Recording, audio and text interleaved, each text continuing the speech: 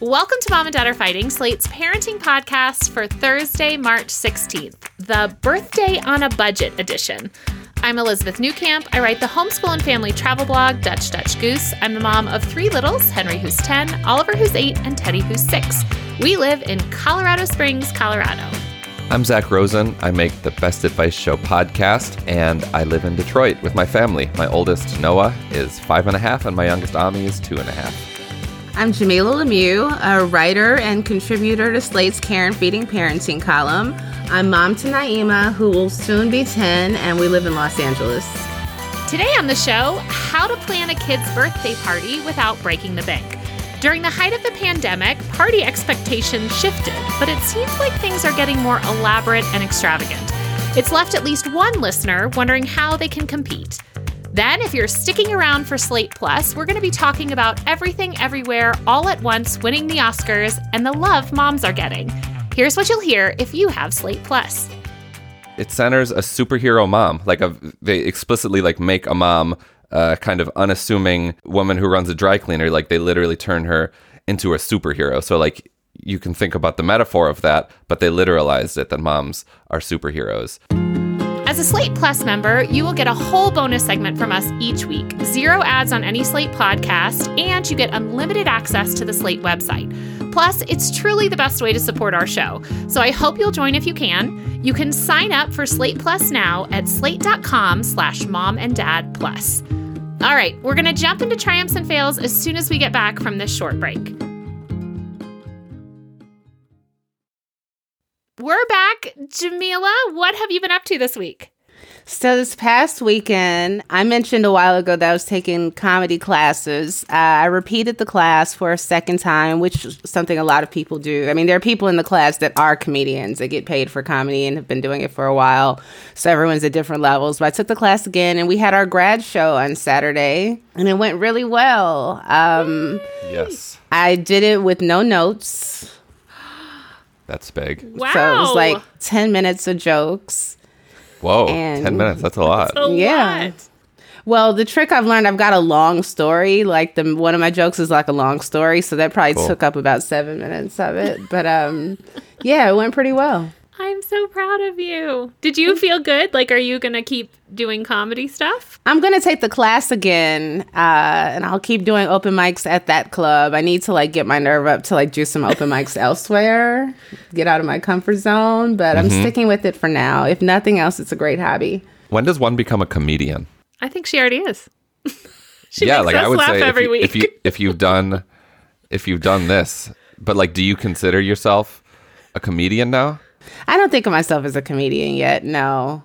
I don't know. I think maybe when you, book a show that you get paid for, or just getting booked for a show, period, somebody wants you to do comedy, I think that's when you're, a comedian. This is a big deal. Congratulations. Thank you.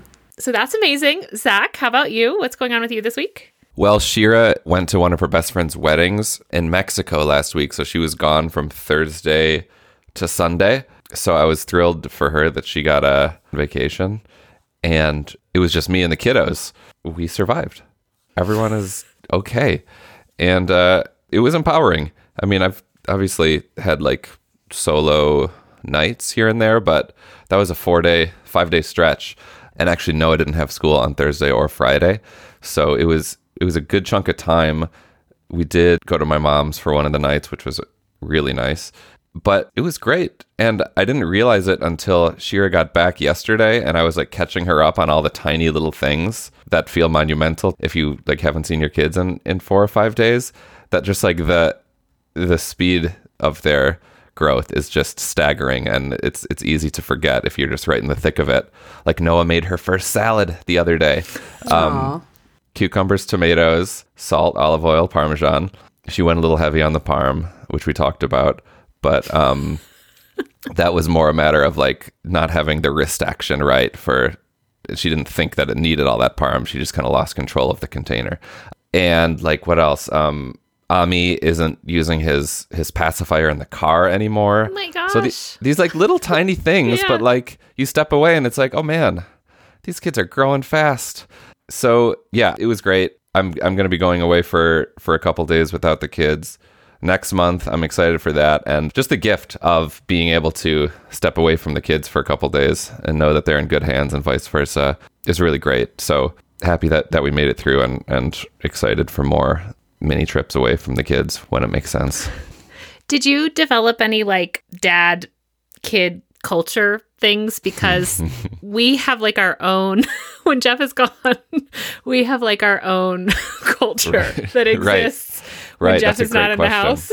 Yeah, that's a good question. We did breakfast for dinner, which I wouldn't normally do. Not that Shira would care, but like we had oatmeal for dinner one night. And it's fine. It's great.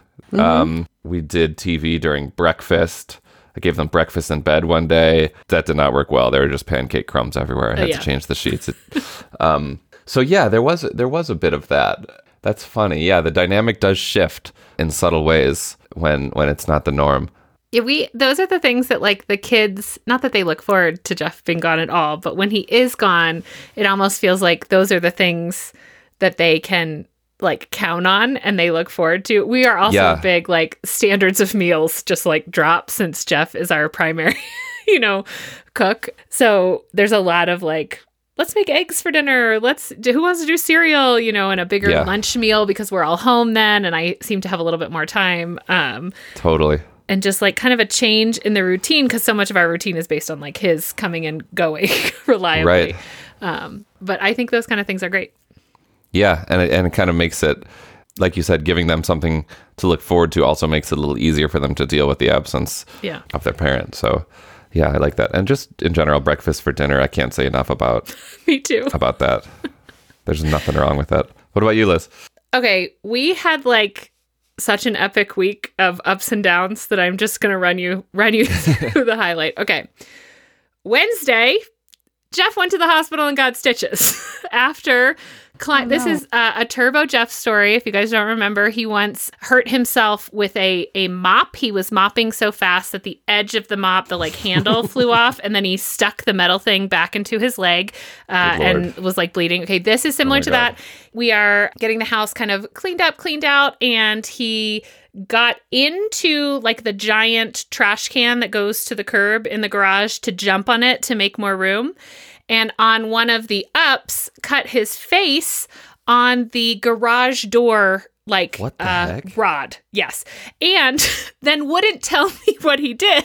So he came and he's like bleeding. I'm like, okay, we're definitely, like, this is gross. He was embarrassed? Like, see the cheek fat. I don't know if he was angry or it was, I don't know. But I was like, what did you cut it on? He's like, metal. So I finally get him to go to the urgent care. They actually glued it instead of stitches, but the glue is still on there. He has a big like hematoma on his face. And I'm like in the garage thinking like, what metal did you cut this on? And the only metal I can see are the tracks for the garage door. And so when he came home, I'm like, I have to know what metal you cut it on. Like, are the kids going to cut it? He's like, I cut it on the track to the garage door.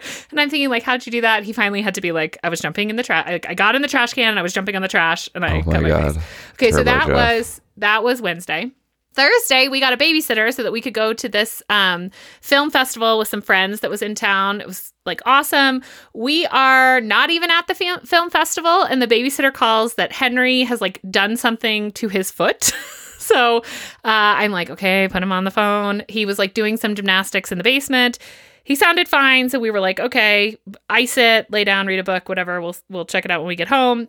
Turns out it's fine. He sprained some ligaments in his foot, so he hasn't been able to walk most of the week. But he's, fine. Okay, so those are the downs. Friday, Oliver has his first fencing tournament, and it's all with other kids his age. This is like his first year. They call it electric fencing because he like plugs in. Guys, he won the tournament. He won every single one of his matches. Wow. And it was like, we were so excited for him. And I was being trained to like keep score. It's kind of hard. So I knew it was coming, but like he had no idea. Like, I mean, he knew he kept winning, but it has a lot to do with like how many points the other person is getting too. And so I could like see, I just feel like what a boost for Oliver, who never wins anything. That's unbelievable. But to win at your first tournament, is there like that seems unprecedented. It was amazing. Is he a genius fencer? No, I mean, one, he's at the top of the age bracket for this year. But I mean, to see the progress, he's had a lot of like coordination issues and he is the one who decided he wanted to fence. And we were like, we're not sure this is the sport for you. But he like goes into the basement and practices his footwork. Like he is very into it. He likes it. And when he won, he was like, well, I won this time, but I might lose next time. Like just very taking it in stride and telling everyone what a good job they did. It was really great. And then Sunday, guys, Teddy is like officially riding his bike. And this has been this epic thing. So he could ride without training wheels when he was 4, but not very far. Mm-hmm. And then he just stopped, would not get on a bike, anything. We just decided on Sunday, like, enough. We know he can do this. This kid like skis on one ski. Like it's not a balance issue. It is a mental issue. So we took him to the park. And then I don't know what switched that. We were like, can we bribe you? Can we do this? He just was like, don't touch my bike. I can do this. Maybe we had just worn him down. He just got on and rode off. And now every morning he's like, can I ride my bike? Because we knew he could do it. Mm-hmm. He just got scared about falling, even though I don't know that he had a major fall. So I just feel like we had this epic week of triumphs and failures. But we survived. Everyone is doing well. Henry's on the mend. Jeff's on the mend. It's like, whew, we survived. I mean, what a milestone winning the tournament and riding a bike on your own. Is there a more liberating feeling as a human being than riding your bike on your own for the first time? Congratulations. That's awesome. Thanks. Whew. Well, on that note, we're going to take another quick break and then we will see you back here for our listener question.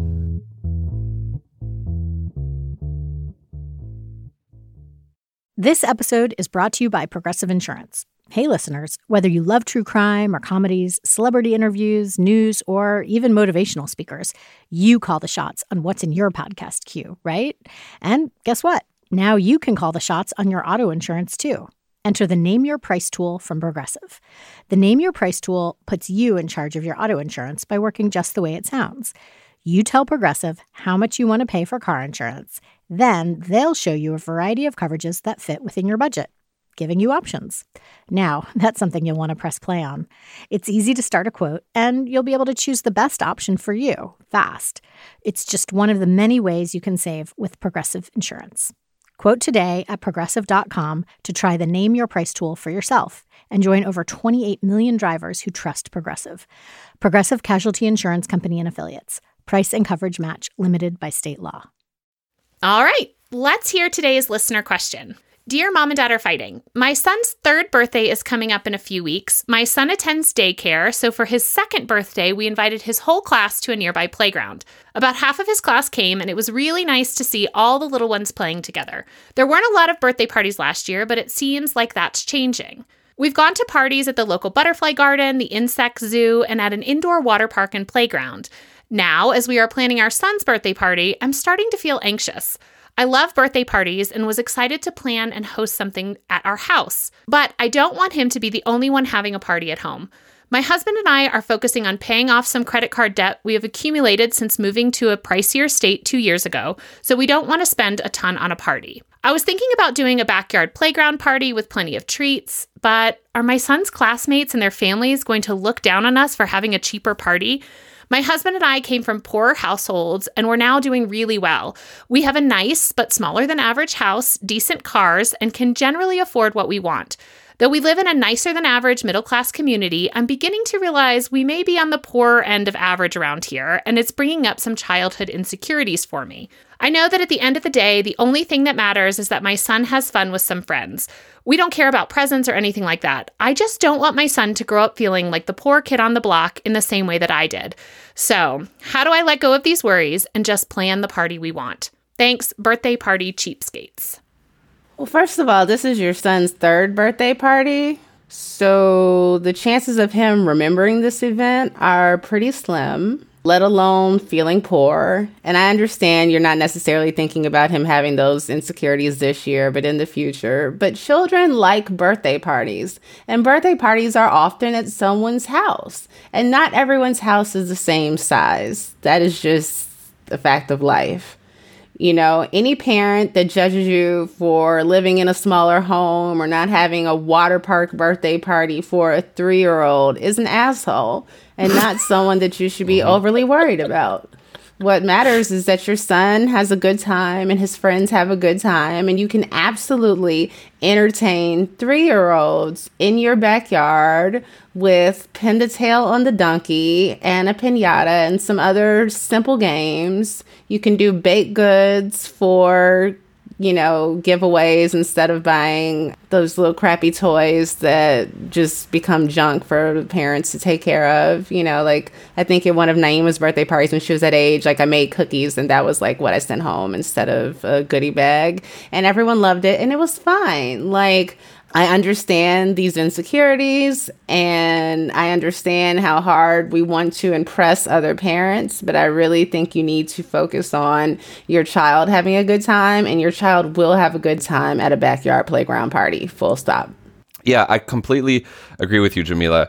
And I feel it's so much more about the tone you're setting as a host, emotionally, than it is about what kind of material surroundings you're using. And if you are the parent of the kid at the party who's just totally invested in being weird and goofy and fun, the other kids are going to love that, and therefore your kid is going to think that you're the coolest because you're the fun parent. You want to be the fun parent. You don't want to be the rich parent. Yeah, agreed. That's not an aspiration. Kids aren't impressed with that. Kids don't care about that. Kids care about fun. And if that is what you are motivated by, to make sure that these kids are laughing and carefree, like Jamila said, a backyard is one of the great settings for a kid.